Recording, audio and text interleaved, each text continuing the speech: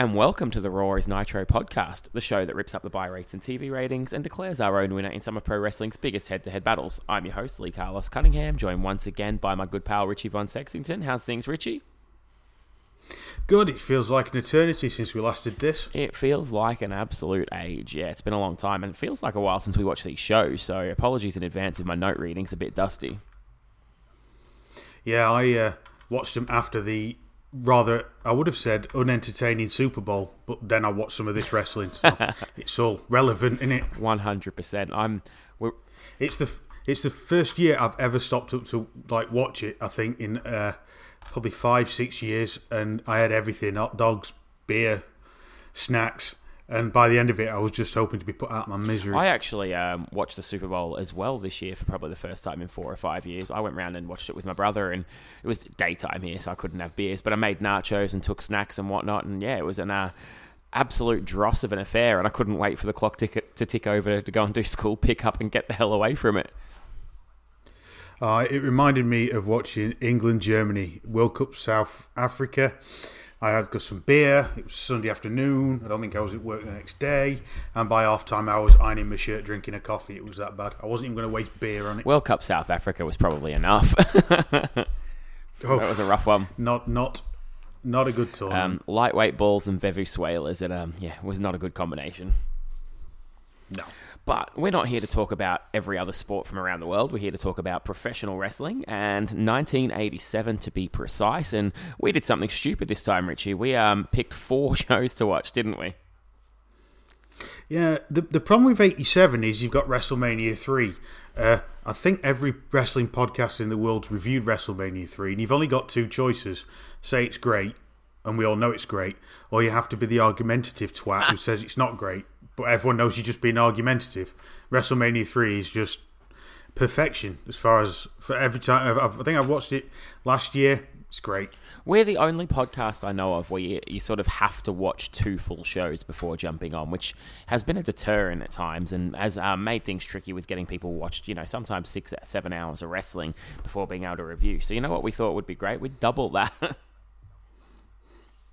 Yeah, we decided that the best thing to do is look at 1987 by reviewing 4 companies, all on their arse. Yeah, well, so a couple possibly about to shoot off and a couple about to die off, and those 4 shows, of course, are AWA's All-Star Wrestling from the 25th of January 1987, NWA's Saturday Night from the 28th of November 1987, Saturday Night's Main Event from June 3rd, 1987, and World Class Championship Wrestling's TV from the 26th of the 12th, 1987. So a varied mixed bag of the 4 companies across the year we picked, and we just tried to sort of get some stuff with some notable events to talk about, didn't we? Yeah, the good thing was some of them actually clocked in under an hour. That was a major plus point in my book. Yeah, absolutely. The longer ones were a little bit more difficult, but I say that, but then I watched some of these shorter shows and struggled to get through them in one go anyway. So, which one did you actually watch first? I stupidly started with WCW. Okay, well, I think I started with Saturday Night's Main Event, but I am more than happy to go to WCW or NWA first up. Should we head over there and have a look at what Saturday Night had to offer at 6:05 on TBS? Why not?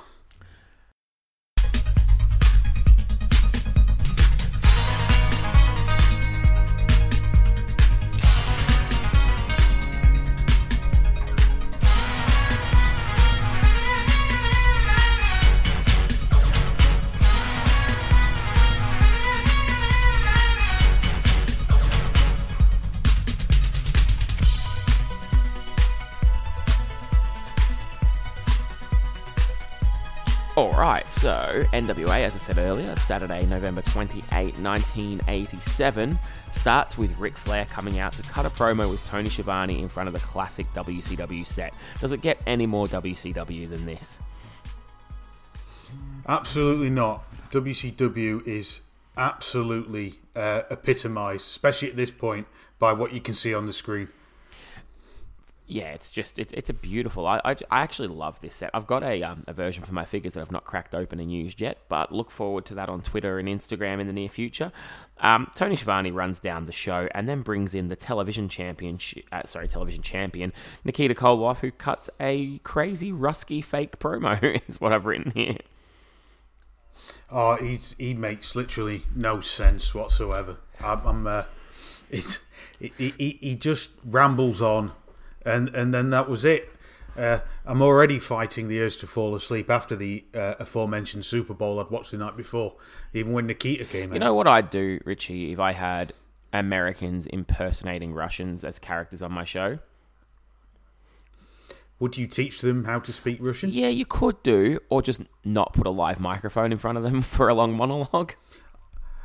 Either of those options work. I particularly like the WWE's current Lana thing where she can't decide what accent she's got. She's like Russian or mid-American. She will decide upon it one day. The WCW arena here, and apologise, we were probably going to say WCW all the way through. I know it hasn't hit WCW yet, but if you listen to this show, you're probably not a stickler for amazing accuracy and detailed historical recounts. Not if they're listening to us too. So the arena is very small. It's just a studio with a couple of rows of seats around a ring. So it looks as though you've gone to your local gym and just stuck out as many foldable chairs as you could get people to bring. And it has got that classic sort of flag backdrop though, which does give you some sort of, if you're an old WCW fan, it hits you in the feels a little bit, I guess. It was a bit of a shock. I wasn't expecting basically a room with some people in. Yeah. And basically only like a couple of camera angles because you can't shoot backwards because they're obviously in a studio. Absolutely. And then we go to our first match, which is Trent Knight and Larry Stevens taking on the Mullet Express. Sorry, the Rock and Roll Express. They were mullet spectacular right here. It's not like they dropped the mullets at any point, but this is prime mullet. This is quality mullet. Young mullet, baby. This is the mullet all the ladies wanted. We start off with a nice double team knee lift from the Express before Robert Gibson goes with a slam and a hip toss. Ricky comes in and hits a drop kick. We get Tony Schiavone on commentary, who calls NWA the major league in professional wrestling. So keep that in mind because we might hear it again from some competitors soon. Oh, it'll be used pretty much by everyone who's not named Vince McMahon. Absolutely. We also get a good shot of the very small crowd of some old ladies absolutely swooning for the mulleted Rock and Roll Express. So they may have been young, but their core supporter group was not necessarily. Those ladies are definitely enjoying whatever those two can offer. It's a different time. I can't see it myself. No, not for me. We got to...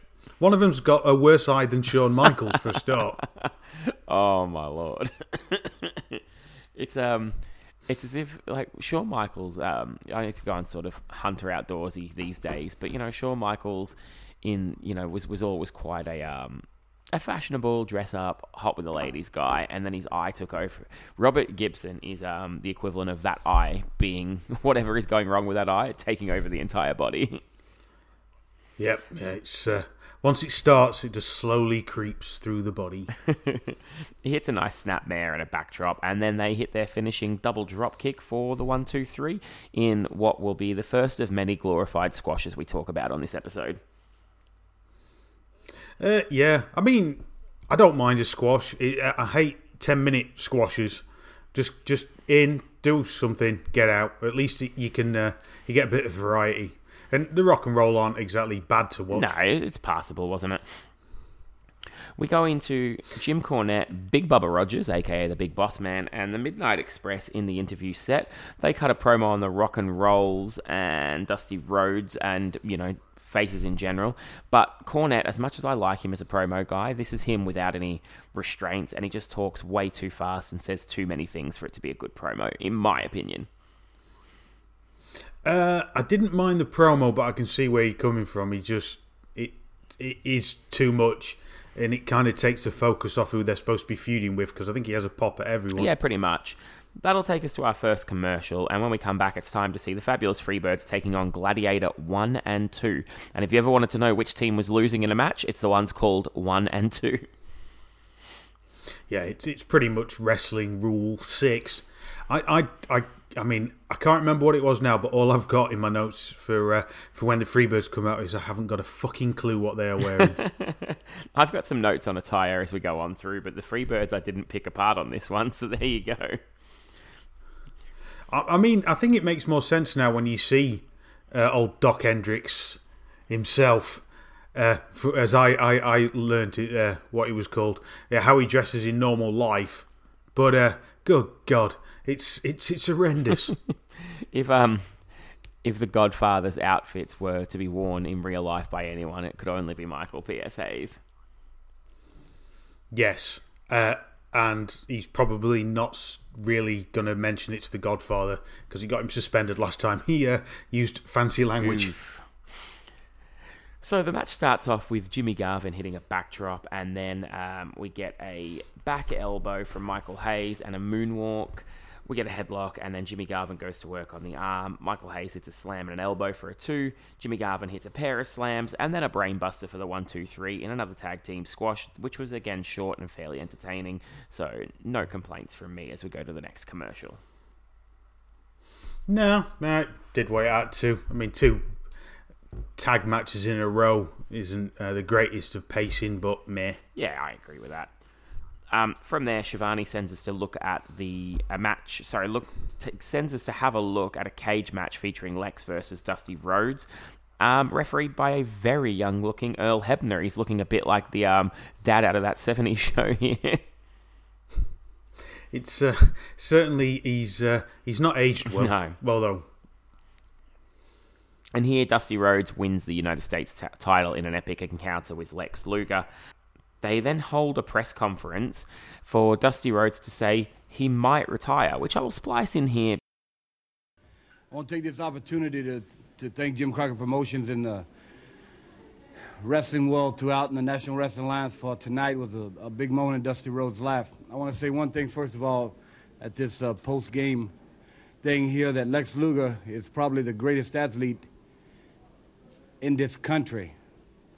And the lessons that he learned tonight with Dusty Rhodes, the legend himself, will go down in history, and he will never make them mistakes again. Lex Luger will probably be unbeatable because as being in the ring on this occasion with him, he was at his best. He is a great, tremendous athlete. I'm as tired as I ever been in 16 years of wrestling. I'm very tired. It comes time now to start thinking about laying this old body down. So I'm going to go home and think about it. And if Dusty Rhodes, the American Dream, has to retire in 1988, then I thank God for the relationship I've had with the public and with Jim Crockett Promotion. Thank you very much. Dusty Rhodes holding a press conference to say he's going to think about his future. Did he really need a press conference for that, do you think, Richie? No, it would seem to be something that's often aimed towards Dusty. Is he's very good at being Dusty. What I particularly liked is he's talking about retiring, and I remember watching him wrestle in TNA in about 2006 or something. So, I mean, he's got a few years left. Oh, 1 or 2. We go to another commercial, and when we come back, it's time for Larry Zbyszko taking on Bob Riddle. And before the match even starts, I just write, stall! I was just waiting for the stall in, and he does not disappoint. Larry Zbyszko wrestling is the equivalent of The Simpsons watching a game of football. I can't remember what episode it was, but where they're watching like Mexico play someone in football, and the commentator just goes, holds it, holds it, holds it. That's Larry Zbyszko's matches in a nutshell. Sorry. Come on, you schnorrers! Do something! Halfback passes to the center. Back to the wing. Back to the center. Center holds it. Holds it. Holds it. Halfback passes to center. Back to wing. Back to center. Center holds it. Holds it. Holds it. I can't bear this any longer. I'm leaving. passes out, passes back, passes to the goalkeeper, holds it, passes it forwards. Oh. Tony Schiavone on commentary begins to talk about the bunkhouse stampede, and a little part of me dies inside. Yeah, it's just a stab in the heart, thanks, Tony. Yeah, I will never watch that again. While all this is going on, Larry Zbyszko, of course, is stalling. Eventually, he wakes up from his coma, hits a suplex and a neck breaker for the 1-2-3. And they go to some clips of showing Larry Zbyszko defeating Barry Windham by cheating.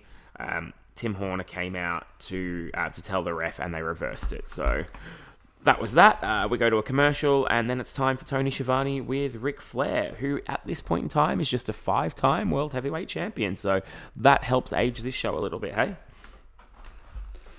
I was surprised by that. The fact that he goes from 5 to, I'm going to have to hand me wrestling badge in, 16. You're correct. In about 10 years is pretty impressive. Yeah, absolutely. We then get footage of his cage match with former World Heavyweight Champion Rugged Ronnie Garvin, and a classic Ric Flair promo before going into the commercial. So that was not too bad of a segment, in fairness, bar the Larry Zbyszko stalling. Ric Flair is one of those that when you go back and watch him in his prime, actually he does stand up to the test of time, I find. Absolutely. I think a few people don't, but I think Ric Flair, it always works. Yeah, I've got to give him his props. He always stood out above the pack, didn't he? Yeah, I mean, I know it's like saying WrestleMania 3 is good, but yeah, Ric Flair's I think it translates through I know some of his language is a little bit probably not allowed nowadays. I'm certain he wouldn't be allowed to call himself the oldest ride in the park, but or his infamous "making virgins bleed" line from Raw. But yeah, still can do it. Yeah. Next contest is Sting taking on David Isley. Sting has a wicked blonde rat's tail, and referee Teddy Long is rocking a dirty skullet. So the hairstyles on this show get better and better. That skullet is disgraceful. It's awful. That's what I would officially call the pedophile's haircut. Yeah. All it needs is the atypical pedophile's t-shirt, and then he'd be sorted. Doesn't quite cover the belly button. Oh, as I shudder. The match gets started with a hip toss and a slam by Sting, a missile dropkick, a suplex, and then an eye rake, which I found a bit weird from Sting. I'm not sure if it was face or heel. I know this is very early into his run, but I just found that odd that he was raking a jobber's eyes. Well, ask Hogan whether a face can do it. Yeah, I guess so. On a side note, it's one of the crappiest moves. It always reminds me when a wrestler does it of like crap, low-powered fighting game moves that just you can use to like disorient the other player, and then you can hit them with another move, or you just spam it. It's like just that button that you keep hitting.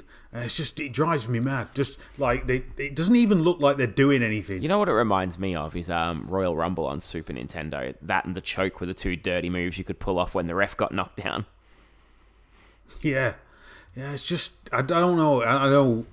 You could argue a lot of the things aren't, like the back rake probably isn't that painful, but it's just the eye one. It's like I think they go, oh, what's to do now? Rake the eyes. It's too theatrical, isn't it? If you wanted to hurt someone's eyes, you'd just poke it.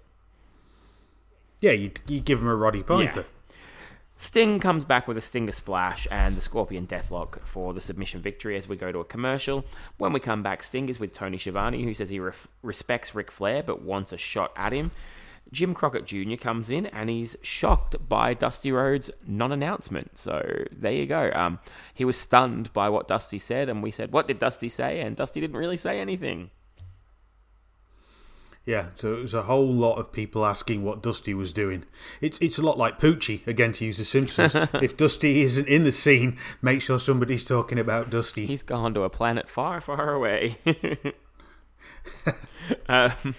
When we come back, it's time for the Midnight Express taking on, who are the US tag champions, by the way, taking on Thunderfoot 1 and 2, and skip back about 10 minutes in this episode, and you know who's losing by the fact that two of them are named 1 and 2?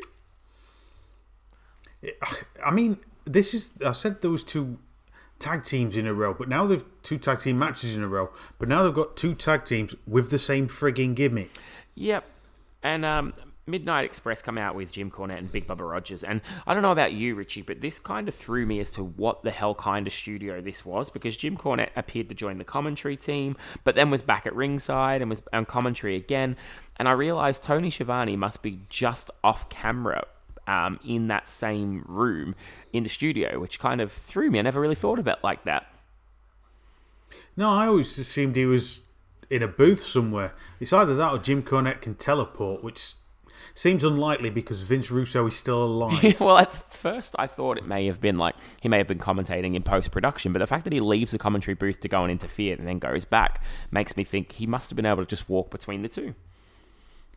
Yeah, there's no way that WCW is that slick to do post-production stuff like that. They'd have left something in that would have...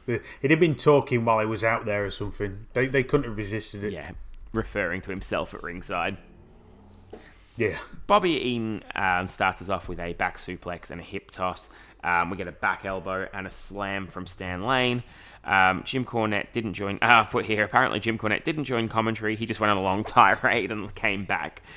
Stan Lane hits a back elbow. And then, no, wait, he's back on commentary post-production. I don't know what's going on. So weird. We've already talked about all this, so I'll skim over it. Stan Lane locks on an abdominal stretch, which is just what you need in a squash match. Bobby Eaton hits a clothesline, and they go to their finish, the double flapjack for the Uno Dos Tres, and pick up the victory.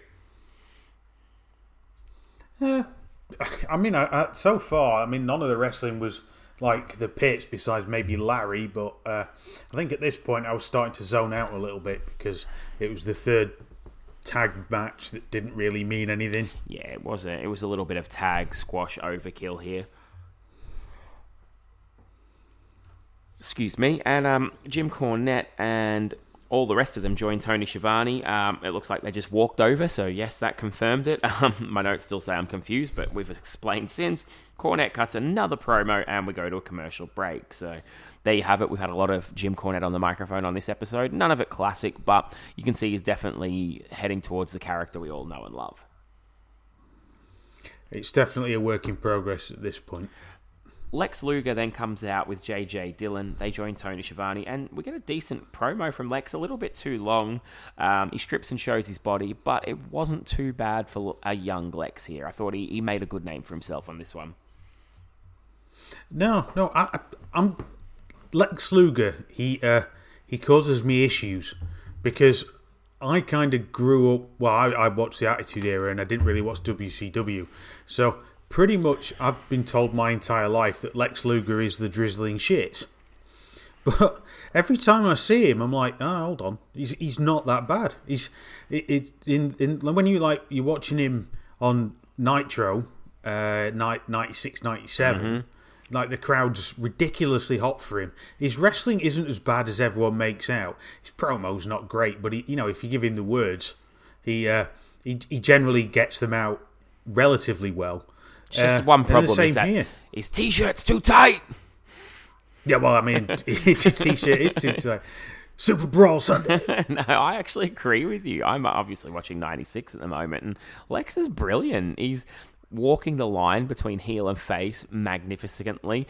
His character work's amazing. His wrestling's decent, and he's been possibly the highlight of the show for the last couple of months of Nitro that I've watched. Yeah, that bit with Sting and Luger's really, really actually quite clever. But you need Lex to be able to do that bit. It'd be too easy for him to screw it up, and he does really well. It does conflict me. But, just Lex is just one of those that actually the wrestling history on him's wrong. I don't think the Miss Elizabeth stuff particularly helps him, but I think, overall, I think he gets a bit of a hard time, does old Lex. Agree completely. From here we go to Dr. Death taking on Tommy Angel. Dr. Death starts us off with a couple of hip tosses, a drop kick, a backdrop, and a clothesline, then a press slam and a 3-point stance tackle, followed by a running power slam for the 1-2-3 in a big squash. The Doctor then goes over to have a chat to Tony Schiavone, and the promo's not a lot better. No, I trust Jim Ross's eye for wrestlers generally, but the hard-on he had for Dr. Death, I really don't understand. I don't really know how it kind of came to be. Like, I think if it was just JR who thought he was great, everything would have dried up for him. But enough people seem to believe it over the years, and I never ever got the fascination with Dr. Death. He just didn't do it for me. No, it was. I don't think he's a great promo. His wrestling style's not one that really gets me. So it's not really. It's a bit smash mouth, but it's not great. I don't think he's got that interesting a look, but I think he's one of those that was really, really popular over in Japan because like Stan Lane, Patriot. And, I'm not sure it translates that well for me anyway. The same as you, I guess. Yeah, I agree. I don't get it, and I certainly didn't understand what it was supposed to be doing in 1998 WWE. No, me neither. We come back. My favourite bit is when he comes out. Doesn't he come out wearing like a jacket with patches on the elbows, like looking like a geography teacher, if I remember correctly? Yeah, he does. It's brilliant. Yeah. We go. Fucking madness. We go to Tony Schiavone with rubbish Ronnie Garbage, and he wants fame and money all back that he lost when he lost the title. Well, I've got some bad news for you, Ronnie. That's as high as it's ever going to get for you. Yeah, shit is not getting better for you. No. I'm going to splice some of this promo in because it's quite funny. Because the Freebirds come in and I didn't realise that Jimmy Garvin was the storyline brother of Ronnie Garvin, and this whole promo with them all in there is just a bit of a train wreck. It did make me giggle legitimately. And that I know everyone was very, as world heavyweight champion, and Ronnie, you're a great champion, and not many men in this sport can say that they were world heavyweight champion. I know you, the hunt's not over. Well, you know, Tony, I can tell you I had a bad ankle, bad ribs, I had a fever, I had the flu. But I'm not going to use no excuse because I was perfectly healthy. I felt very good. What it was a world heavyweight title match, and it was fought as a world title match. Ric Flair fought the match of his life, so did I. The rest is history. But you see, Tony, once you have the taste of the gold, once you have the taste of fame and the money, I'm going to tell you it's the best feeling, the greatest feeling in the world. And for that simple reason, I want it back. And I want it back more than ever, you see. When a football team loses at the Super Bowl, one thing they can do is they fire the coach, get new players, trade players. But in my case, I don't have a coach. I'm the only player. So what I have to do, instead of swimming 5 miles, I swim 10. Instead of running 10, I'm going to run 20. And instead of training for 2 hours a day, I'm going to train for 4 because, Ric Flair, I got a lot of respect for you. Congratulations, but I'm coming back. I'm coming back because I want it for the second time. Like I said, I got more desire than ever. It was the greatest inspiration. The greatest thrill of my life was to be the world's champion for 2 months. But I'm coming back. That's right, I'm very proud because it was the best, the toughest, and the hardest match of my life. Ronnie, I don't mean to come out here and interrupt your interview, but I'd like to say this in front of the millions of people watching. I've been involved in a lot of big wrestling matches in my career. I've seen a lot of things happen in professional wrestling and all professional sports. And it seems that when the big thing comes up and it has all the hype, that usually, whether it be the Super Bowl, the 7th game of the World Series, the 7th game of the NBA Finals, the event does not live up to the hype. Brother, in my estimation, Starrcade 87 lived up to it and more, and the match that you and Ric Flair had was history. I've never had that kind of feeling come over my body when I watched an event, a sporting event that I wasn't even participating in. And I don't care what anybody says, I haven't known you that well. I have known Jimmy and Precious for a long time. In my eyes, you're still the champion, and to use an old cliche, it's bad when somebody has to lose in an event and a contest like that. To me, you're still the champion, and thank you for a moment of history. But I want to thank you for something else, because you pointed out to not only me, Jimmy, and everybody in wrestling, Ric Flair is human. Ric Flair has vulnerabilities, and he has weaknesses. And Flair, I was there the night he beat you in Detroit. And I was there in Chicago, and PS has got them weaknesses and them vulnerabilities. So I know that you're after it again, Ronnie. But I am too, and I know you are. Well, you know, Michael, I just got a few things to say here to my brother Ronnie, and that is you went down in the history books. And what you did was not in vain. You proved to a lot of people, including Michael Hayes and myself, that not only yourself and me and Michael, the champ can be beat. Ric Flair can be beaten. And also to thousands and thousands of people out there. Because I watched my brother train. I watched him start from the bottom and work his way up. Nothing is impossible. And there's a lot of young people out there that might have a lot of dreams, and they might seem like they're far, far away.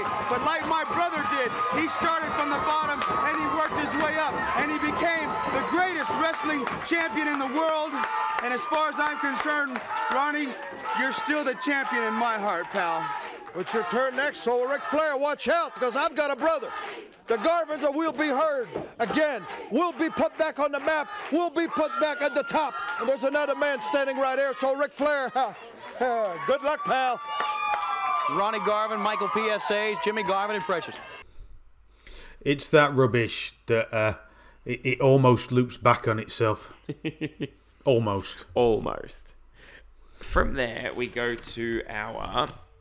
Oh, no, it's not our main event. Sorry, I've just at the end of the page. We go to our next matchup, which is Ron Simmons taking on Rick Steiner. And I have to admit, when I was flicking through the matches, this was the one that excited me. Oh, yeah. Ron Simmons and Rick Steiner. I mean, this is a potato fest. The chips are on. They're young, and they're jacked, and they're gassed. These are two big men right now. Yeah, they're the epitome of the beat 'em up. Where you've got the average one, the fast one that's weak, and these two are the one punch but can't move very quickly. These are the haggers. Yeah. We've got a headlock takedown from Ron Simmons to start the match. Rick comes back with a good back suplex. Ron hits a back elbow and a headlock takedown, sorry. We go into a slugfest, which is quite cool, and then a commercial break. When we come out, Kevin Sullivan comes out and appears to recruit Rick Steiner. Ron clotheslines him, gets a 2. Rick comes back with a power slam. Ron rolls him up for a 2, and then Rick just hits him with a low blow and tosses Ron over the top rope for the DQ finish and leaves with Kevin Sullivan. So, actually, I was a little bit intrigued to see where that went. It was a nice little storyline, although I do have one slight question. Go for it. Kevin Sullivan, how? I don't understand how he made his name as a wrestler. It's one I don't ever get. I don't get it in 95, 96 when I'm in old WCWs, and when he turns up on things like this, he's a short man in the time of giants, but wrestles like a big man type thing, and his finisher is he jumps on you, but he's not a giant. I don't even find his promos are what carry him, even though he's supposed to be. That's his thing. I don't understand him. Sullivan, my son. That's enough for me. Those Dungeon of Doom vignettes in the not hot water running fountain. Oh, it's just the best. I forgive everything he ever did just for those. You make a strong case for the accused. We then go to the Spam Slam, and you're an Englishman, Richie. I'm sure you're familiar with the old "we've not been grocery shopping, it's spam, chips, and beans for dinner on a Sunday." Oh yeah. Certainly some form of tinned meat. It's the Dr. Death Press Slam, which was cool, but I was just popped hard for the Spam Slam. It's just like it's who they're aiming their product to are spam eaters. Well, if you want to sit on a Saturday night and watch Ricky and Robert have old ladies swooning, you're probably also the kind of person that's having spam for tea. Yeah. Or at least thinking about having spam for tea after you've just watched the Spam Slam. Oh, man. We then go to Tully Blanchard and Arn Anderson taking on Rocky King and Chance McQuaid. Another tag team squash coming up. You can probably figure out. We get some punches and a European uppercut from Blanchard and then a knee lift. Arn comes in, hits a knee drop and a spine buster and allows Tully to get the win with the slingshot suplex for the 1-2-3. They are then joined by Tony Schiavone and the rest of the Four Horsemen and JJ. We get a a decent promo from these guys. Lovely pre-bald spot do on Arn Anderson here. He's still got a little bit of hair, old Arn, and he cuts a really good promo. Lex Luger looks like the odd man out in the group, and I think that's by design. It was subtle, but it was there. And I actually really enjoyed that segment. What did you think? Really good. Really made the storyline move on. The Arn promo is on point. I think it's very clever. Again, I'm not saying anything that hasn't been done before, but Arn's ability to look like a smash mouth, rough and ready wrestler, but then his promo is articulate. He doesn't do shouting. He does the opposite. I think it makes his character a lot more interesting. The Lex stuff's great. It is, like you say, subtle. Right, nowadays there would be it'd be pause and there'd be an arrow over the top of Lex's head saying "not very happy," and then there'd be a poll on Twitter: "Is Lex happy?" You're absolutely right. And someone disgruntled would be on Twitter calling it all fake anyway, and no one would give a shit. Yeah, that's how you sell your show. Have one of the participants say, well, it's fake. And again, on the sideline, isn't this one of the things that WCW were called out for the Steiner, Nash and Goldberg match, where they're all like, yeah, I'm not following the script? Yeah, pretty much. WWE is actually turning into 2000 WCW. Yeah, it's a bit sad. But let's hope Kofi wins the belt and we get a feel-good moment and something to hang our hat on for this year. And then a shit feud probably with Kane. Yeah, probably. Tony Schiavone is now with the future IRS and he cuts a promo, but unfortunately he doesn't call me a tax cheat a single time, so I refuse to give a shit. Oh, Mike Rotundo only is interesting as IRS.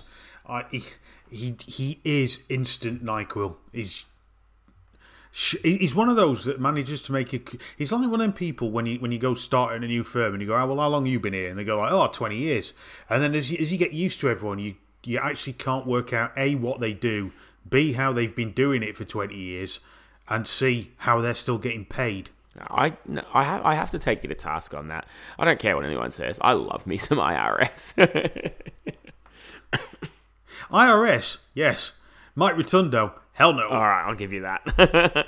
We then go to our main event, and it's Mighty Wilbur and Barry Windham and Ricky Santana, no relation to Tito, I don't believe, taking on Ivan Koloff, the Warlord, and the Barbarian. And we get a big six-man brawl to start.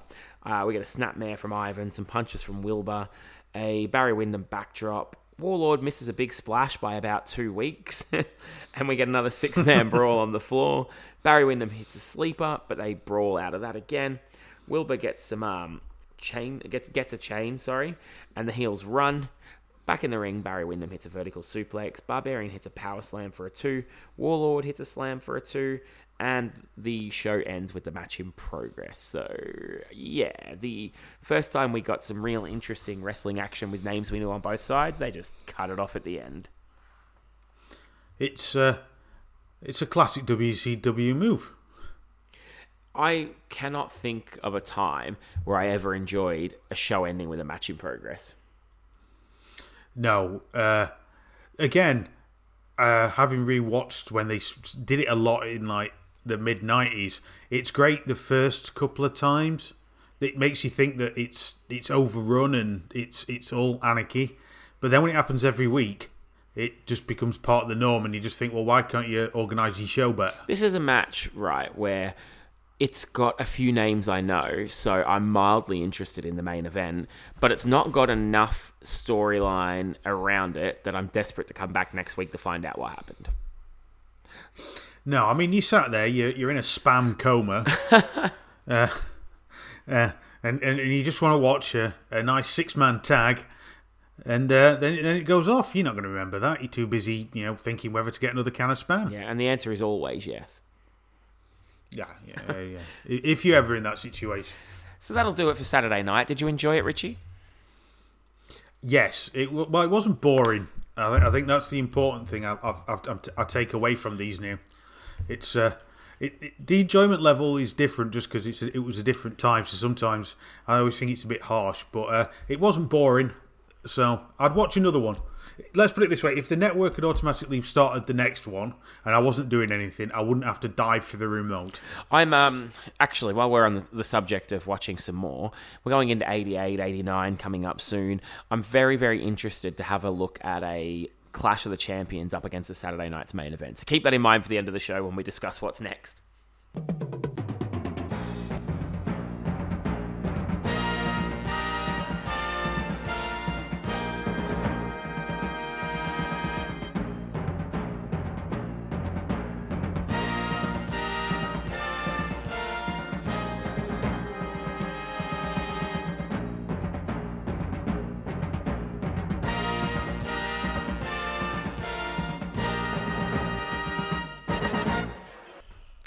We open up with a video package narrated by a Mark Lawrence, and we've got Percy Pringle, a blonde, in a Jimmy Hart-style jacket as a manager in this one. He's going to be managing Cowboy Tony. Apologise for my notes, because I don't know a lot of these people, and I've tried to narrate what I was seeing as best I could.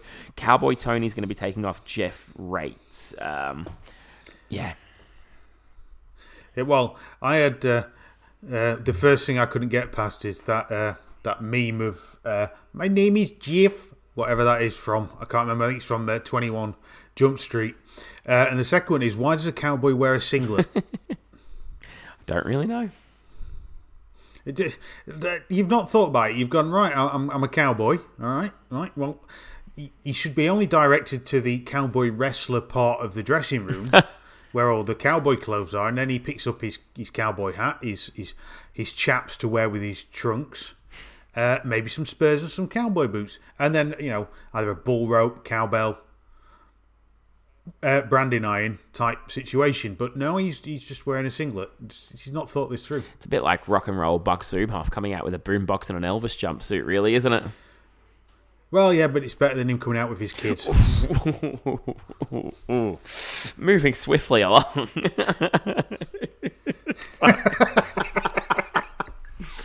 Oh, fuck, we dance around it so often, and you just went straight in that time.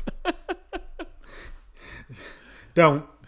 I know what the punchline to what your last statement is, and I'm not making it. Let's definitely move along.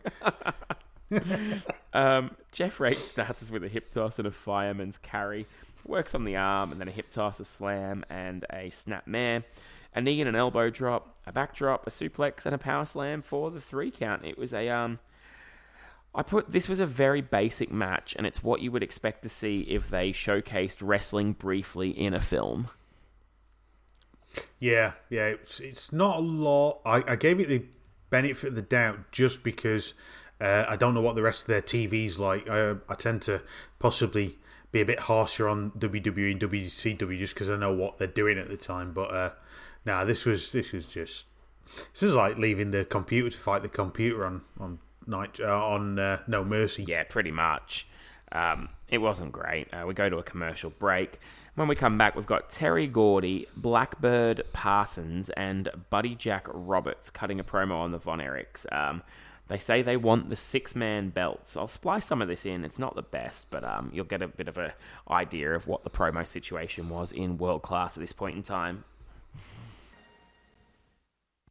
Okay, it's time now to enjoy some special interviews now regarding issues coming up from the world-class stars here at Reunion Arena. You are looking at the new 6-man World Tag Team Champion standing right here, and I'm talking about Buddy Jack Roberts, our good friend the Blackbird, and none other than myself, Terry Bam Bam Gordy. And I'd just like to say this, I know a lot of you people out there in Texas are getting tired of looking at Von Erichs, and we're getting tired of looking at Von Erichs.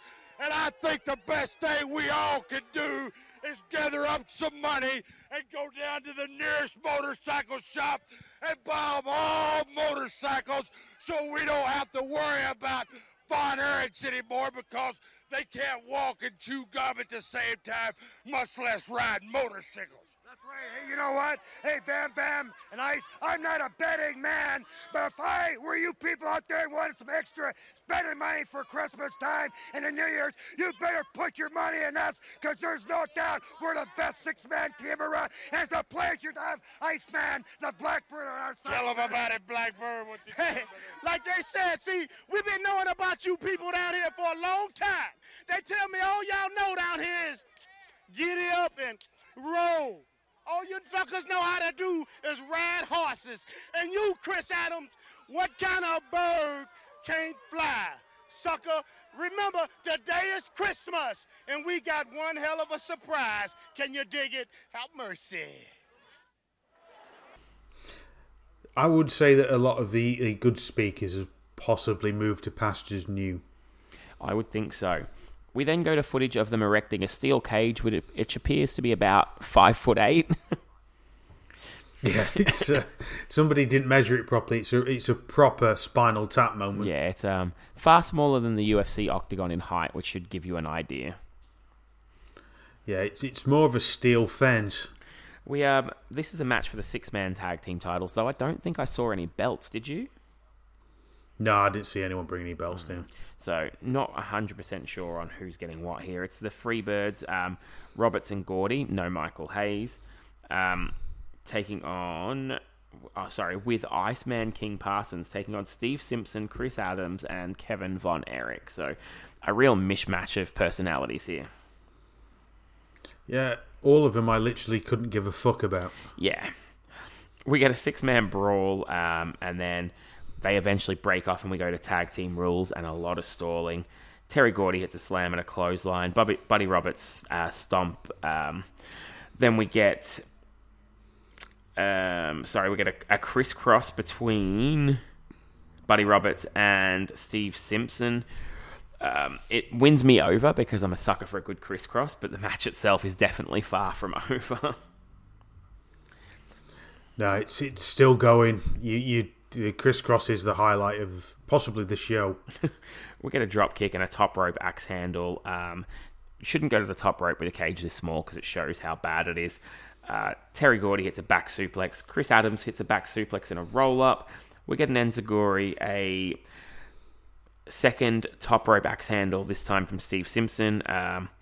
Gordy hits a snap suplex. He's probably the real standout in this match. He was definitely the star of the show here. We get a big clothesline from Parsons and a slam. Terry Gordy hits a clothesline. Kevin Von Erich comes in and clears the ring. Drop kicks all three. We get a 6-man brawl once again. Chris Adams hits a super kick, and Kevin Von Erich comes off the top with a splash for a 1-2-3. And they are, I believe, they're going to stay tag team champions, but I'm not 100% sure on that. There was a finish, and somebody had belts, was what I took away from the end of this, because they didn't do a very good job of highlighting who was what with who. Yeah, it's one of these things where if you're not watching it every week and you don't know all the storylines, they didn't know, like they didn't cater to the viewer coming in for the first time. I'm guessing because there wasn't too many new viewers coming in at that time. Quite possibly, but I think wrestling certainly, even now, even with Raw, there's a certain level of this could be somebody's first show. Yeah, which is, it can annoy you when they do it from hour 1 to hour 2, but from week to week, it's definitely understandable. These recaps really help. Yep. I literally had no idea why they had beef with each other on this show. It's just, there was nothing to give that information up. From there, we go to our big main event. Kerry Von Erich is challenging Al Perez for the World Heavyweight title. I kind of got my hopes up stupidly when they talked about Kerry Von Erich getting a shot at the world title earlier and thought, oh shit, we're not going to see like Kerry versus Ric Flair or something here, are we? But no, it's Al Perez, the world-class heavyweight champion. It's a bit of a drop. Terry Gordy comes out and gets on the mic and says he should be the number 1 contender. And then he and Kerry brawl. Buddy Roberts comes out too, and Fritz is out there because he was supposed to be handcuffed to... who was he supposed to be handcuffed to? Did you catch that? Again, no, not enough info. Yeah. But anywho, the heels come out for a beatdown. Fritz holds his own 1v3 against 3 of the top heels in the company for a while. Somebody's been talking to Vern. Yeah, before they eventually cut him off and cuff him to the ropes. Kevin finally comes out to help. I did like the realism that he comes out, obviously appearing to have been showering. The ring clears. Kerry and Kevin brawl with the heels in the crowd. Al Perez, basically, he's getting out of this. He doesn't want any part of the match now. He leaves as Kerry and Kevin try to sort of help Fritz. They help him out the ring, and Fritz collapses. We go to a commercial, and when we come back, there's an ambulance to take Fritz, and the camera has gone to the hospital, which they throw live to in a very classy segment, and Kevin and Kerry don't want to talk. It just wasn't good. We go back to Kerry in the arena, supposedly at a later date, and he says he wants to do the cage match all over again, but they're out of time. So, yeah, I just couldn't follow this at all. If they could get to him at a later date at the arena, why didn't they give us an update on bloody Fritz? Is he dead? Is he still alive? What's happened? I think this is one of the infamous angles that possibly put the final nail in the coffin for WCCW, was the Fritz playing on the fact that 3 of his kids had died by this point, or whatever it was. I thought it was weird. It's just that they're trying to be believable, and then they allegedly got a camera in a hospital, and then all of a sudden one of them teleports back to the ring and time travels on a program that I thought was supposed to be, well, if not live, but that week. It was a mishmash, and I think they could have got more out of it if they'd not tried to do the heart attack angles, which never worked. They were going to do a follow-up with Kevin or Kerry or whatever days after to see how everything was gone. Would they not get him as a sympathetic babyface still in the hospital to give us an update from the doctors? That makes far more sense. That I've not left here for 4 days. My dad's at death's door. By the way, do you remember my brothers that died? Yeah, it's like, no, I'm back in the arena. Everything's grand. I fucking want my title shot. Yeah, it was just all very kind of the sort of like pacing of it was a bit weird, and also like how it felt. I'm trying to think of the word, and it's gone out of my head. Yeah, well, if Kerry doesn't care enough to be by his dad's side, and he's not bothered getting on with life, 2 minutes after we just saw the most serious angle in history, why would I care at home? Yeah. I mean, what they should, rewriting it, they should have had the Von Erichs disappear and the heels run roughshod, because the Von Erichs have got better things to do. Yeah. Than do wrestling, because their dad's ill, but that's wrestling, innit? Logic indeed. So overall thoughts, what did you think about the show, Richie? Garbage. Yeah, I can second that one. This one was pretty awful. This was possibly, we'll wait till we've talked about them all, but it was up there. It was in the contention to be the worst of the 4. Oh yeah, it's definitely. I think it possibly earns that for me. I just it doesn't flow very well. I think it doesn't do anything to make me want to watch the next one. Even the heart attack angle doesn't make you want to know anything about it. They spend time building a cage. It's just all a bit sad, really. Yeah, I agree. Which show did you watch next? Oh, I went AWA. Oh, goody. Let's head over and have a look at the AWA, shall we? Yes, well, it wouldn't be one of these if we didn't go and have a little bit at what Vern's doing in his area. Vern Gagne presents All Star Wrestling.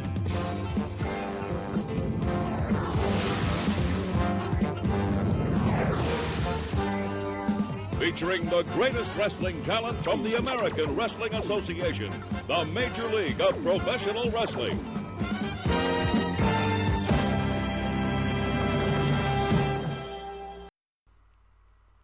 So, AWA All-Star Wrestling starts out with almost like a WrestleMania 1 style intro video, but it looks like it's been recorded on an old VHS tape. I wondered if they'd actually somehow used the WrestleMania 1 and they'd recorded it using some form of ancient camcorder. It's trying. It's one of them things. If you try and it looks shite, and you could have done it a different way, you're probably better off doing it the different way. Probably would, because it looks better. Probably wouldn't try and copy what my competitors did 2 years prior either. No, and certainly not with half the budget. But of course, they are not really copying. It's all their own idea because they are the major league in professional wrestling. They are. They mention it. Well, maybe the once a minute. We go to our commentators. It's Larry Nelson, and what was this guy's name? It was like Greg Robb or something. Gary Ron? Gary, yeah, okay. And they're reading off a fucking piece of paper on the camera. They've got, like, everything they're saying is written down in their hand. Yeah, it's not a slick look. They're not even pretending that it's that night's run sheet or what's occurring. It's just, yep, these are my lines. And the fucking pair of bell ends ruin the main event, telling us the result of Kurt Hennig and Nick Bockwinkel, which they're going to show us later. What a pair of twats. Oh, yeah, I'm pretty certain at least one of them's drunk, if not both of them. They show us the studio, which looks like just a big industrial shed with 12 rows of seats in it. Again, it's not Madison Square Garden, is it? It's not fucking my back garden, mate. I wish it was my back garden, because it'd be fucking smaller to mow. We go to Shawn Michaels taking on Frankie DeFalco. So yeah, Marty Jannetty's with him on the outside. They're still the Midnight Rockers at this point, and I just write, what the fuck are Marty Jannetty's sunglasses? What were they? You know what? I've pretty much got that his shades are brutal. I think it just goes to prove, even at this point, he can't help but cause himself problems. He just self-destructs even when buying shades. In the ring, we get some chain wrestling and an arm drag by Shawn, a backslide for a 2, a slam, and he works over the arm. The commentators tell us we're watching the major league in professional wrestling, and they've got the most scientific and popular wrestlers in the world. Yes. I call bullshit. So scientific, they all come out with fucking pocket protectors. Like, what does that mean? Oh, it's just the commentators I'm not sure whether they've actually seen wrestling before. We get a slam from Frankie, but misses a second elbow. Shawn hits a second rope fist drop, and that's enough for the 1, 2, 3. And Rod tells us that was Dynamite. Yeah, no, it was all right. I mean, the young Shawn's good to watch because he's not. You can kind of see he's got the same level of swagger, but it's a lot muted. So it's pretty good. It's all right. Yeah, it was all right. Larry Nelson. It's not Cowboy Tony. No, it's not, thankfully. Larry Nelson is with the Rockers, and they cut an awful promo on Buddy Rose and Doug Summers. So, yeah, the Rockers definitely didn't have their speaking game on just yet. No. I think HBK's promo style is the more of a dick he is. Yeah. We go to a commercial break, and when we come back, it's time for an absolute barn burner. It's Mike Richards taking on the Super Ninja with Larry Zbyszko. Yes! The match starts with some very basic strikes and chokes from the Ninja, and Lord Blears says, if you've read anything about Japanese history, you'll know how this organization was formed. Sorry, what? What are you talking about, man? What you need to elaborate, not just say, go read some Japanese history. There's probably quite a lot of Japanese history. Exactly. Where do I start, you dickhead? We get a chop and a nerve hold, followed by a super kick and a dragon suplex for a 3 count. So the finishing move was actually all right. And then Rod is with Larry Zbyszko, the Ninja, and Mr. Saito, and they challenge Greg Gagne, Nick Bockwinkel, and Ray Stevens as we go to a commercial break. Not a match I'm looking forward to. No, won't be watching that one. No, not at all. Larry Nelson and Gary are again talking about the next match, which just pisses me off once again.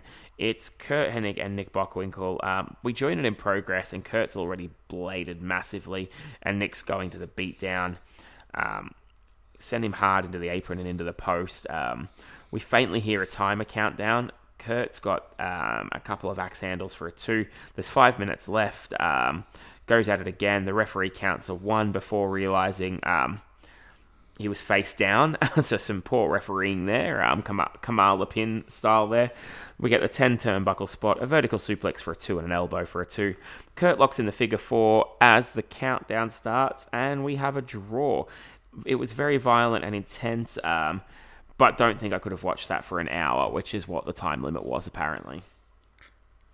No. I've watched the Iron Man match with Sean and Brett, and it's not all that and a bag of crisps.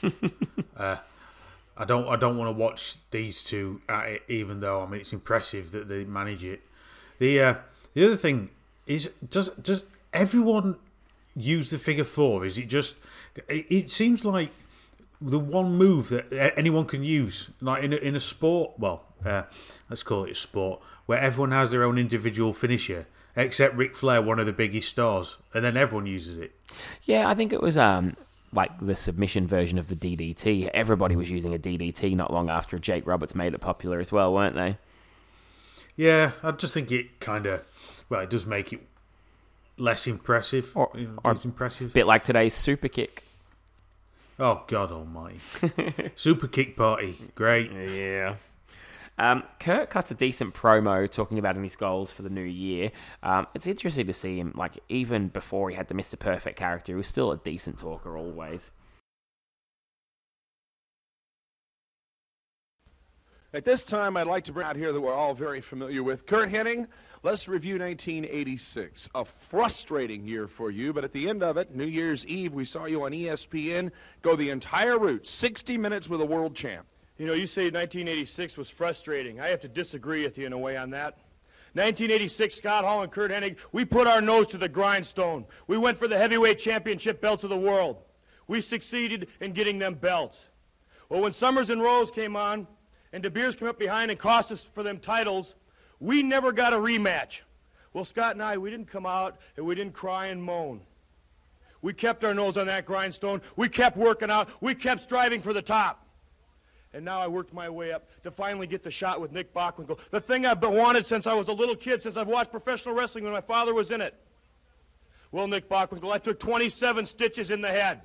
And now I'm going to Japan this week, and I'm going to be gone for 5 weeks. And I'm going to wrestle all the top wrestlers from all over the world are coming to Japan for this big tournament. And Nick Bockwinkel, when I get back from Japan, I'm going to be like a racehorse. I'm going to be in the best shape of my life. I'm going to have the most determination I've ever come on with. And in 1987, whoever is holding the heavyweight championship belt of the world, Curt Hennig is going to get it. Yeah, although I think he was probably not telling the entire truth for his plans for the new year, because surely one of them would be get a contract in Connecticut. Yep, I think you are correct, sir. We then go to Rick Gartner taking on Superfly Jimmy Snuka. So this was cool. I was happy to see the Superfly here in the AWA. I wasn't expecting Superfly. It was kind of a little bit sad, really, thinking that not that long ago we were watching him in the WWF and this is where he went to. But then I remembered he potentially killed his girlfriend, so I was less sad. Yeah. And speaking of falls from grace, during the opening of this match, I can actually see there's only about 12 rows in this place, but on the hard camera, there are fucking dozens of empty seats. Oh, yeah. It's, again, and I think we had this at one of their other shows, don't show the empty seats. There's nothing looks worse than, oh, no, not everyone can be bothered going. Yeah, it's terrible. The match itself's not much better either. We get lots of stalling and a headlock from Ricky Gartner. Superfly hits a leapfrog and a couple of arm drags before Gartner powders. Superfly gets a headlock takedown and a flying forearm and the big Superfly splash for the 1, 2, 3. So we got what we all came to see at least.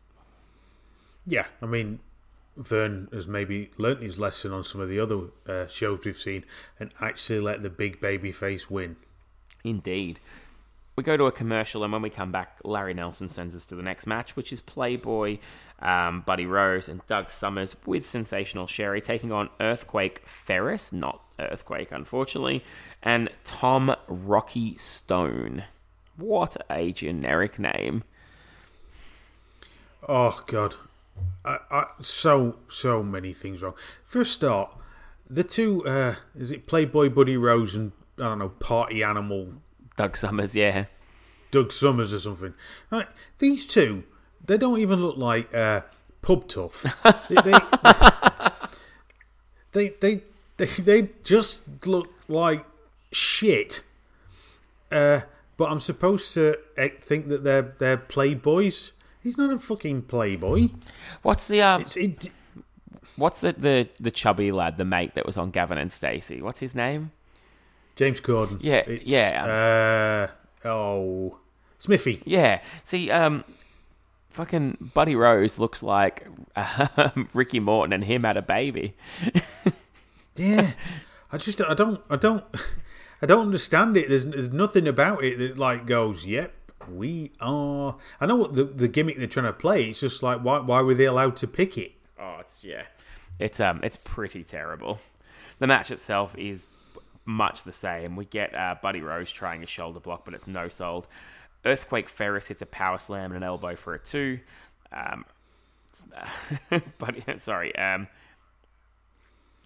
Rocky Stone hits a headlock takedown. Earthquake Ferris hits a shoulder and a slam.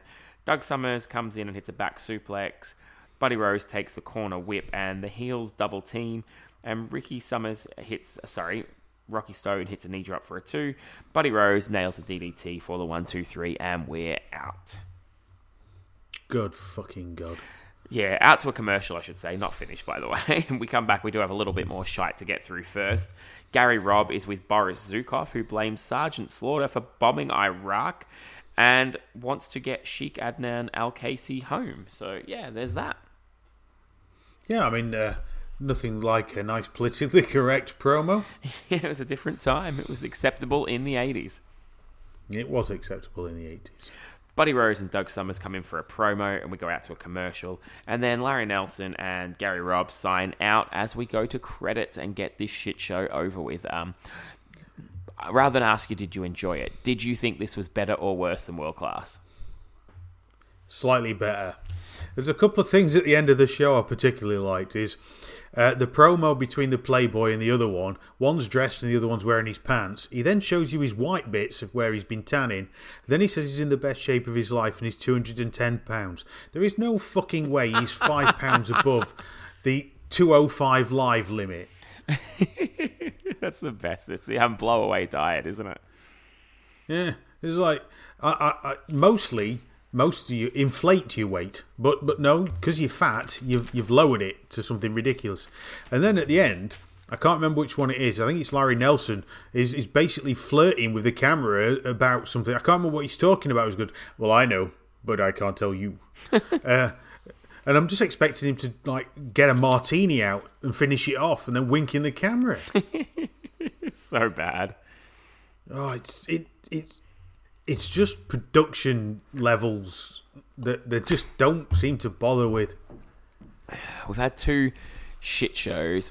One decent, and then one that I really enjoyed. Unfortunately, that's not the order I watched them in. I watched the one I really enjoyed first, and it all went downhill. And the last one on the list is Saturday night's main event. Should we go over and have a look at that? Yep. This is, I know it must have been better because I've got a lot more notes.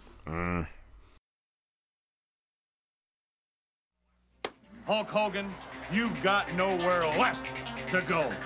You've got nowhere left to run. And pal, you got nowhere left to hide. Hulkamania dies tonight. Nowhere to run, nowhere to hide, Mr. Wonderful. I like that idea, man. The Supreme Court of Professional Wrestling, the cage, man. Let it be the judge. And if a mere mortal man like Hulk Hogan goes down, let it be. But Hulkamania, Mr. Wonderful, will live forever. Roddy Piper, do you remember when you did this to Adrian Adonis? Tonight I'm back, and it's payback time for Adorable Adrian. Happy New Year, Roddy. George the Animal Steel, just what tonight do you have in store for the World Wrestling Federation's Intercontinental Champion, Randy Macho Man Savage? The prize! Surprise? The prize! I am the king of wrestling and the Junkyard Dog. just like every other man, will learn to bow to me in servitude. Holleries, you want the dog to bow down to you? The dog don't bow down to no man. The only man is the Lord. Saturday night's main event starts out with the classic promo in quick short order they used to do. So it's Heenan with Paul Orndorff first cutting a promo on Hulk. Hulk in the cage cutting that classic promo looking through the blue bars that we all know and love from our childhood. Jimmy Hart with Adrian Adonis cutting a promo on Piper. George Steele cutting one on the Macho Man. Harley cutting one on the JYD. JYD replying, and then some classic Fed music to open the show. This was great. Perfect. It's you almost forget it's the same year as the other two we've just watched. Yeah, it's like Back to the Future here, big time. Vince McMahon and Jesse the Body Ventura run down the card, and I'm thinking, thank Christ, a proper commentary team again.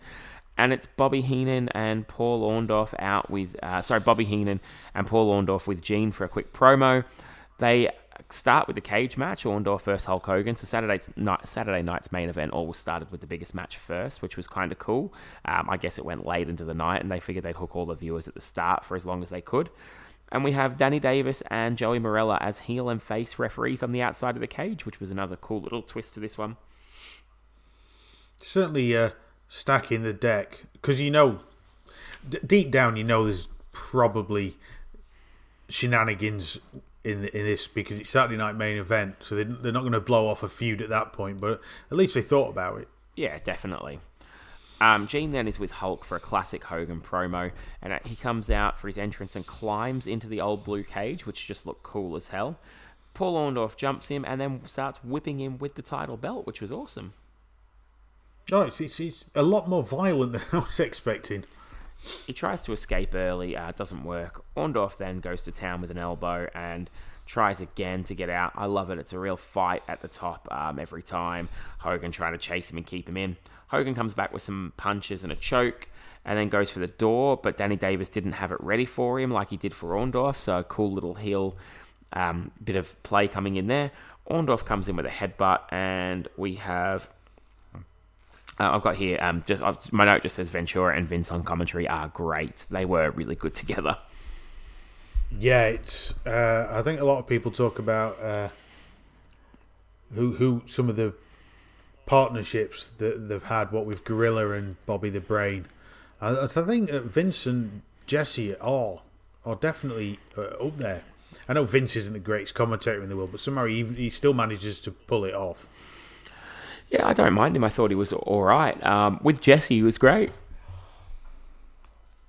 From there, we have a double cage shot from both of them, so they both go down.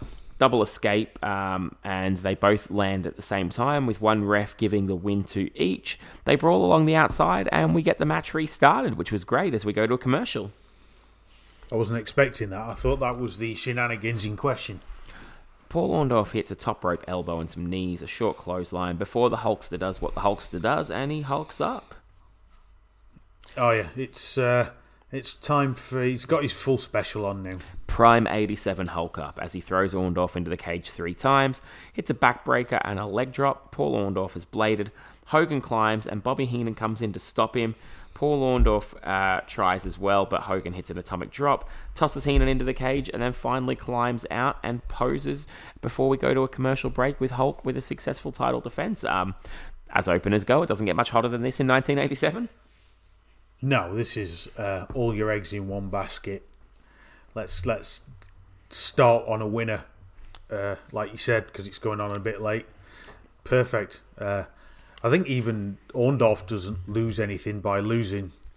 Really, I reckon he can still continue with the feud. It's just, it was just great. I really enjoyed it. I enjoyed it too, and it was a good even match. It wasn't just a complete squash from Hulk either.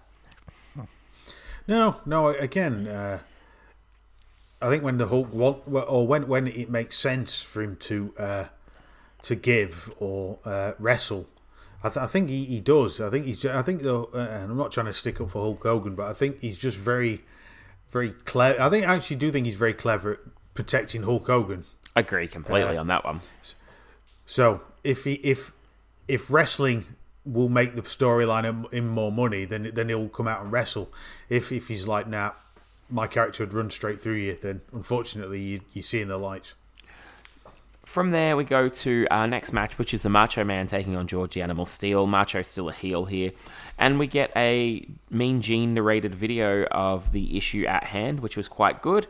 We get a quick promo with Liz and Macho, and then Gene is with George Steele, who has a surprise for Liz. He gives her his LJN figure, which was quite cool. Macho Man gets it and tosses it out, as the great heel he is. And George Steele gets the match underway with a lifting choke and a slam. And then he waves for someone. Macho Man jumps in from behind before we see who that is, slams him and goes up top, but we get some music playing over the PA, and out comes a returning Ricky the Dragon Steamboat. George Steele press slams Macho off the top with a distraction and then tosses him to the outside, runs off carrying Liz, and Steamboat wants to fight Macho over the bell angle. This was actually pretty hot as far as angles instead of matches go, and considering it's George the Animal Steele, I'm happy to have an angle. Yeah, it's there's a lot going on at the end of this with the like George and Liz thing, and also Ricky and Macho. I think it's very clever to get all, because you haven't got that much time on this program. I think it's only an hour long, but they managed to get all that in move all the storylines on. And that's not all, because apparently I was wrong. The match is not over. The referees take Steamboat away. We have a commercial and we come back, and Ricky Steamboat's back out, and now the George Steele is back out as well. Apparently he wasn't counted out during the commercial. He eats a turnbuckle, slams Macho Man, but Macho sends him into the post. Steele bites him and uses a foreign object and pushes the referee, but none of that earns him a DQ somehow. But Macho Man manages to nail him with the ring bell and pick up the 1, 2, 3, so not too bad. He then goes up top with the ring bell, and this brings Steamboat out to make another save, and that's finally the end of the segment. But this was hot from start to finish. Yeah, it's a great example of how to book a segment like this, so everyone gets over and everyone's storyline is pushed forward. It should really be on the induction when you become a writer at the WWE currently, I think. 100%. Gene is then with Bobby Heenan and Harley Race. They show the awesome King Harley coronation with all the heels, and oh my god, that just is perfect, isn't it? It does help fuel the conspiracy of wrestlers that were made famous by Vince McMahon saw Harley Race, arguably one of the toughest men in wrestling, and went, I've had an idea. And then he gave him that. And like Harley's like, no, I suppose I want to get paid, so I'm going to have to do this. Oh, I loved it. I just thought King Harley was brilliant. And it hid his weakness, which he was past his prime well and truly in the ring by now. Oh, yeah. He's not looking good. I think we saw him wrestle either last show or the show before, and he was struggling then. Yeah, it's definitely on the way out now. We get a promo Gene with JYD, who cuts an average promo. JYD had a lot of charisma, but this just wasn't one of his better showings, in my opinion. No, I still don't get him. And it's time for Harley taking on JYD. Danny Davis distracts JYD at the start, allowing Harley Race to jump in with a punch and a high knee. JYD comes back with a headbutt before Harley hits a nice belly-to-belly and a falling headbutt.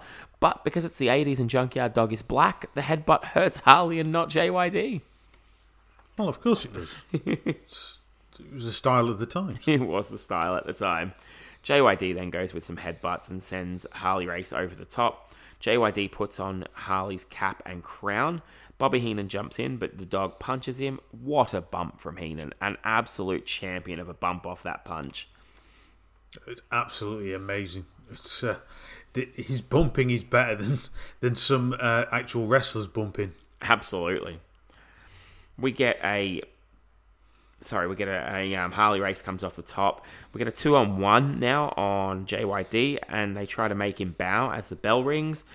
He fights back, and then Harley Race bails as Danny Davis holds JYD after not stopping. Harley Race eats a headbutt, and then a big pop as we go to a commercial. So that was that. More of an angle than a match, but with the two guys involved at the time, probably best to keep it hot and entertaining. Yeah, we didn't need to see 20 minutes technical. No. At this point.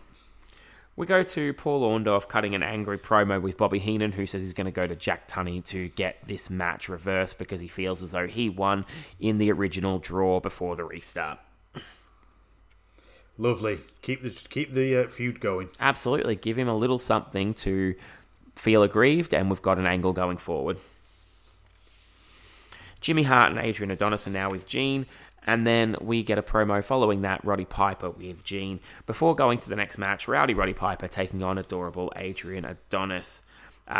So we go to we get a knee lift by Piper, and then a corner bump from Adonis. Piper works over the arm, some punches and scratches from Adonis, and then he locks on a sleeper. But they both end up on the outside where they brawl.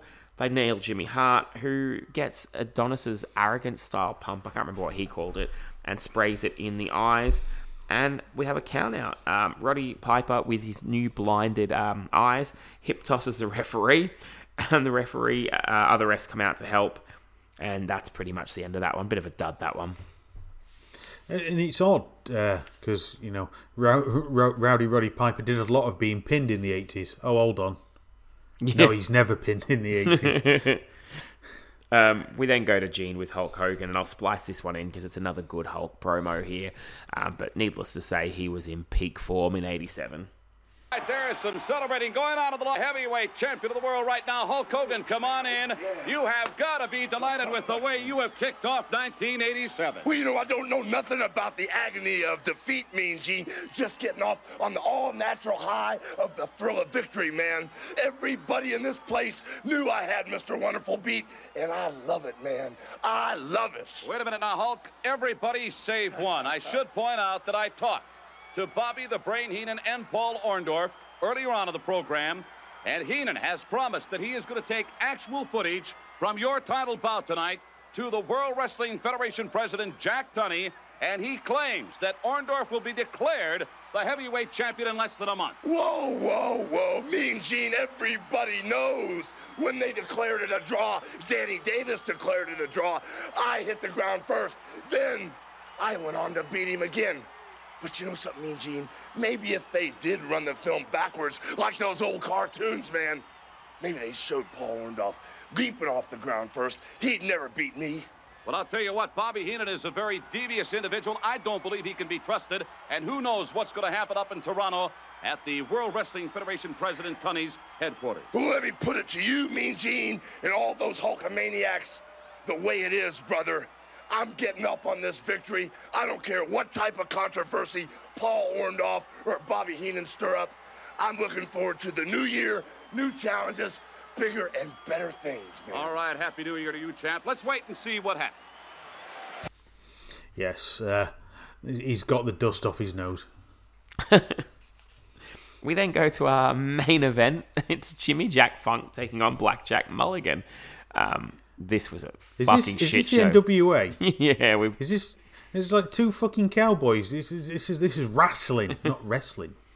We get a bad clothesline from Mulligan as they insert a pre-packaged Mulligan promo in. I'll splice it just so you can see how dead awful it was. We get a backdrop on the floor, a clothesline and an elbow for the 1, 2, 3, and thank God that was short because it was shit. Welcome back, Mulligan, and tonight it's fellow Texan J.J. Funk. Brother, I'm going to tell you something right now, Gene. The Battle of Texas actually started New Year's night. The annual Mulligan New Year's Eve party was the wildest thing. All the usual stars were there. Slim Gabriel was there. Puss Daniels was there. Earlene Smithers, she started quite a little bit of gossip, showed up with Shorty Daniels. But the activities began, brother, out behind the barn when Aunt Laverne got into the red eye. I punched Uncle Reba Joe in the nose. Be quiet. So I have been battling for Texas. We have decided, ladies and gentlemen, that J.J. Funk does not even belong in the state of Texas. So it's not going to be much of a battle. I'm going to go out there and start to... You have noticed I've changed my style considerably. You have indeed. That's right. Calling it a main event is an insult to all main events that have ever occurred ever. Yeah. I'm beginning to come, having watched a lot of these, if your gimmick is a cowboy, it's going to be shit. you're going to wrestle like shit. I can't think of a decent cowboy gimmicked wrestler. I'll maybe give JBL, but he was better when he wasn't a cowboy. Yeah, maybe the Smoking Guns, but it's still not great.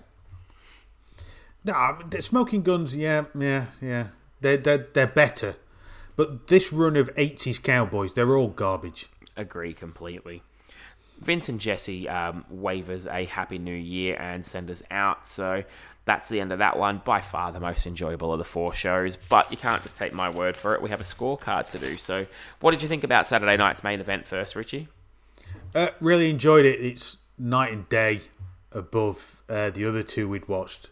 I didn't really mind the AWA, but then I put this one on last, and I was like, no, this is how you do it. This is a well-oiled machine right now, doing it properly.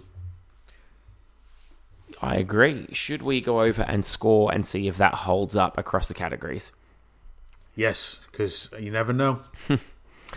Well, we'll head over there now. We've got the Fatal 4-Way, so this throws a little bit of a spanner in the works. I'm interested to see how the scores come out. First up is production value, Richie, and who did you go with? Perfect.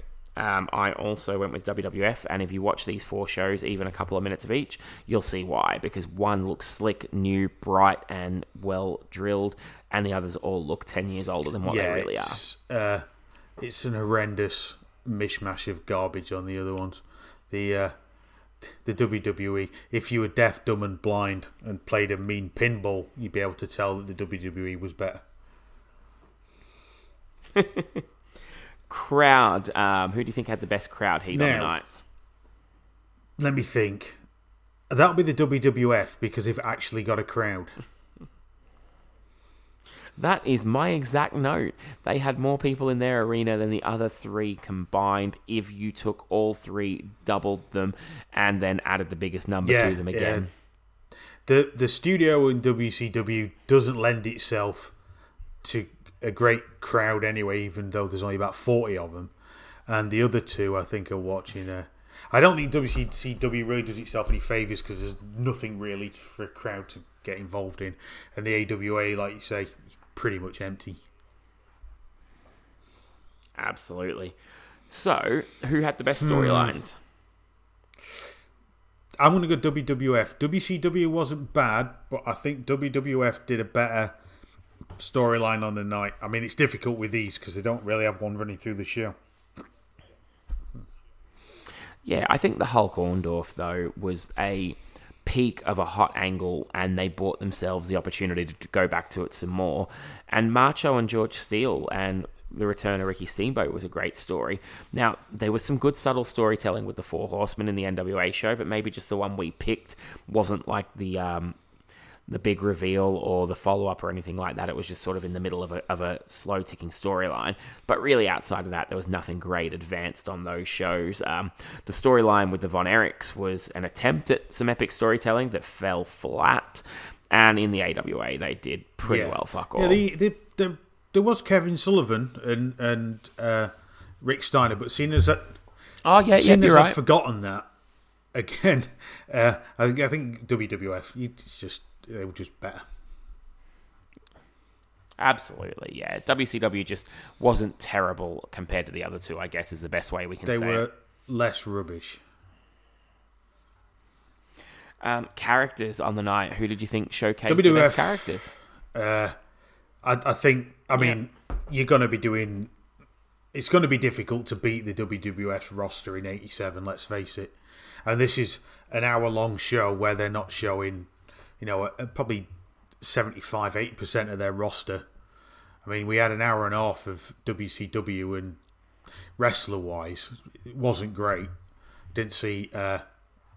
we had 2 people called number 1 Indeed. and 2 people called number 2. And I don't think there's enough wrestling on the other 2 shows to really even start to be competitive against the WWF.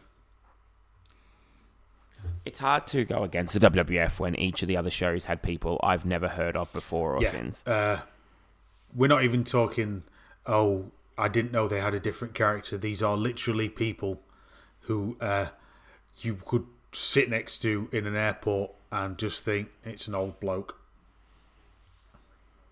Yeah, pretty much. Which takes us to our last one, and it's match quality. Who did you go with? It sounds like it. It's almost unfair that they're in here. I did think that when I was when we were watching them, that they're just so much better than the rest. They're not bad matches elsewhere, but this you've got Orndorff and Hogan in a cage. In comparison, you've got Larry Zbyszko stalling in one of them, and you've got bits and bobs of a cage match, and Nick Bockwinkel and Kurt Hennig might have been good, but you get to see the bit where it runs out of time. You can't compete. The Hogan match alone wins it. I agree completely with all of that. WWF, in a historical win here on the show, beats 3 other competitors at a score of 10-0-0-0. To use a good football phrase, men against boys. I'm trying to not think about football too much, though, as I try and avoid watching Liverpool and Tottenham, which is going to be a pivotal match in the title race. So come on, Spurs, do City a favour tonight. Put it this way, I think it might be another one of Sky's great build up the match, and then it'll be 1-1. That's what I'm going to go for. Yeah. If Liverpool trounce them, I'm cutting all this. Yeah, I prefer a Spurs win myself. Good man. So that'll do it for us today. That's the 4 shows all recapped and done. So as I said to you earlier, we're heading into 88. We've already looked at SummerSlam 88 when you and I did our first show each a little while back, which was very enjoyable. So you need to have a bit of a look over some shows and come up with some ideas, and preferably not 4 of them. No, we're safe now. We're past WrestleMania 3. We ain't doing WrestleMania 4. And I think it's going to have to be whatever dross I can find in the archives on the network. It's going to be... Maybe we can do the Saturday night's main event where Andre wins the title. Yeah, versus... I don't know. Is there maybe there's a there clash? Might be a clash. Maybe, there might be... AWA might still be running. I mean, I never know. I mean, I don't think they put any Mid-South up. That might have gone by then. I would like to try something different, but you can only do what's on the network, really. Hey, I'm not that interested to try and download it or watch it on Daily Motion because it winds me up. No, I'm not that technologically advanced. If I can't watch it on the network, it doesn't often get watched. Well, I mean, here. that's assuming that the network actually streams like it's supposed to, because obviously I can watch Netflix on the same TV I'm watching the network on, but Netflix works all of the time, and the WWE network will drop out at the minorest of coughs near the network signal.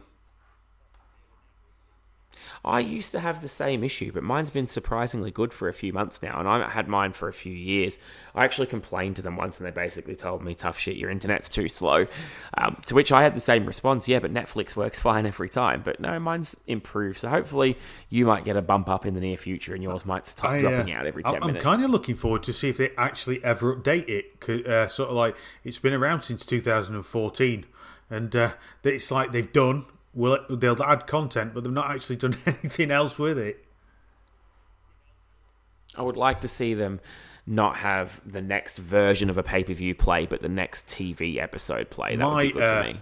My suggestion, if there was a suggestion box outside Vince's office, would be you should be able to pick a time period and say, I want to watch all the wrestling between then, and then it just makes a playlist.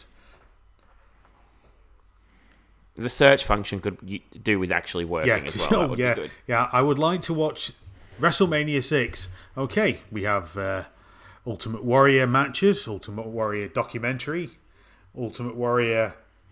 Yeah. WrestleMania 10. We won't actually give you the... And if it is WrestleMania, what you'll do is you click on it and realise it's one pissing match.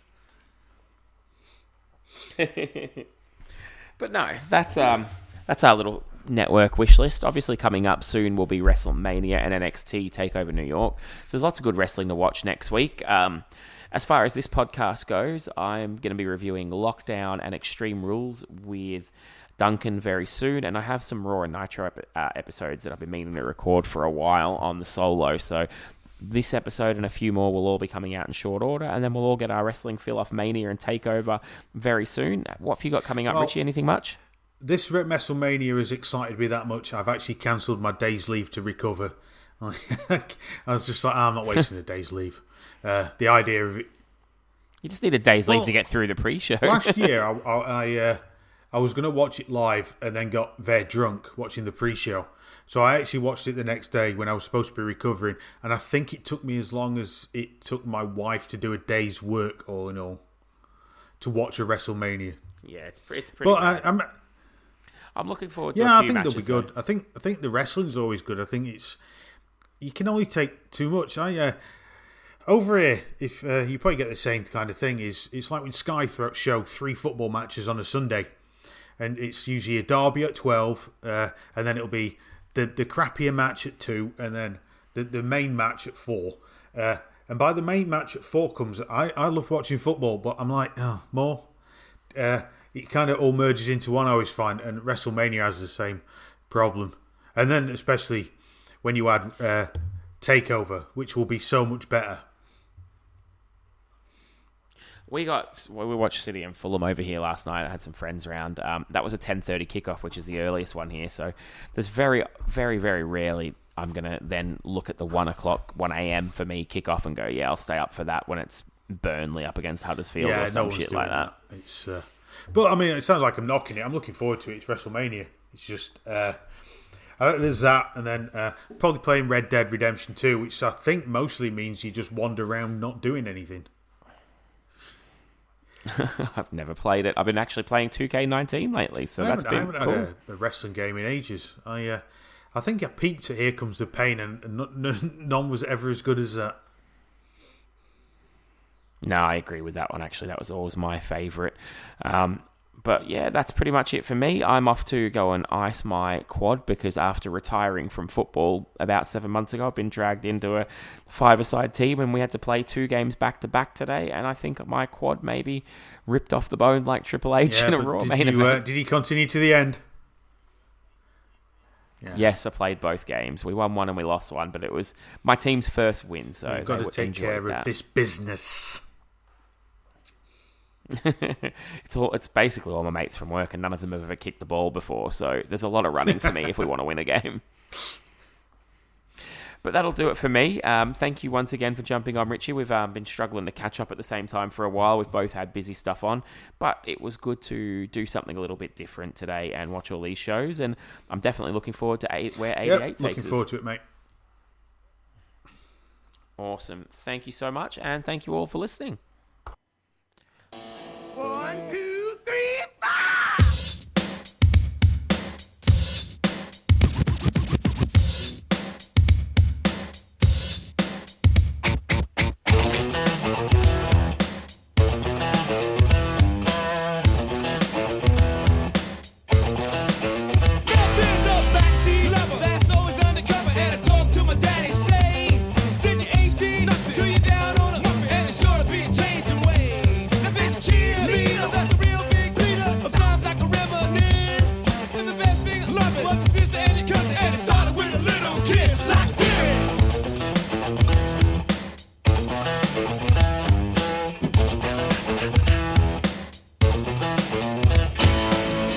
Swinging with the boys in tune, and the feet flying up in the air.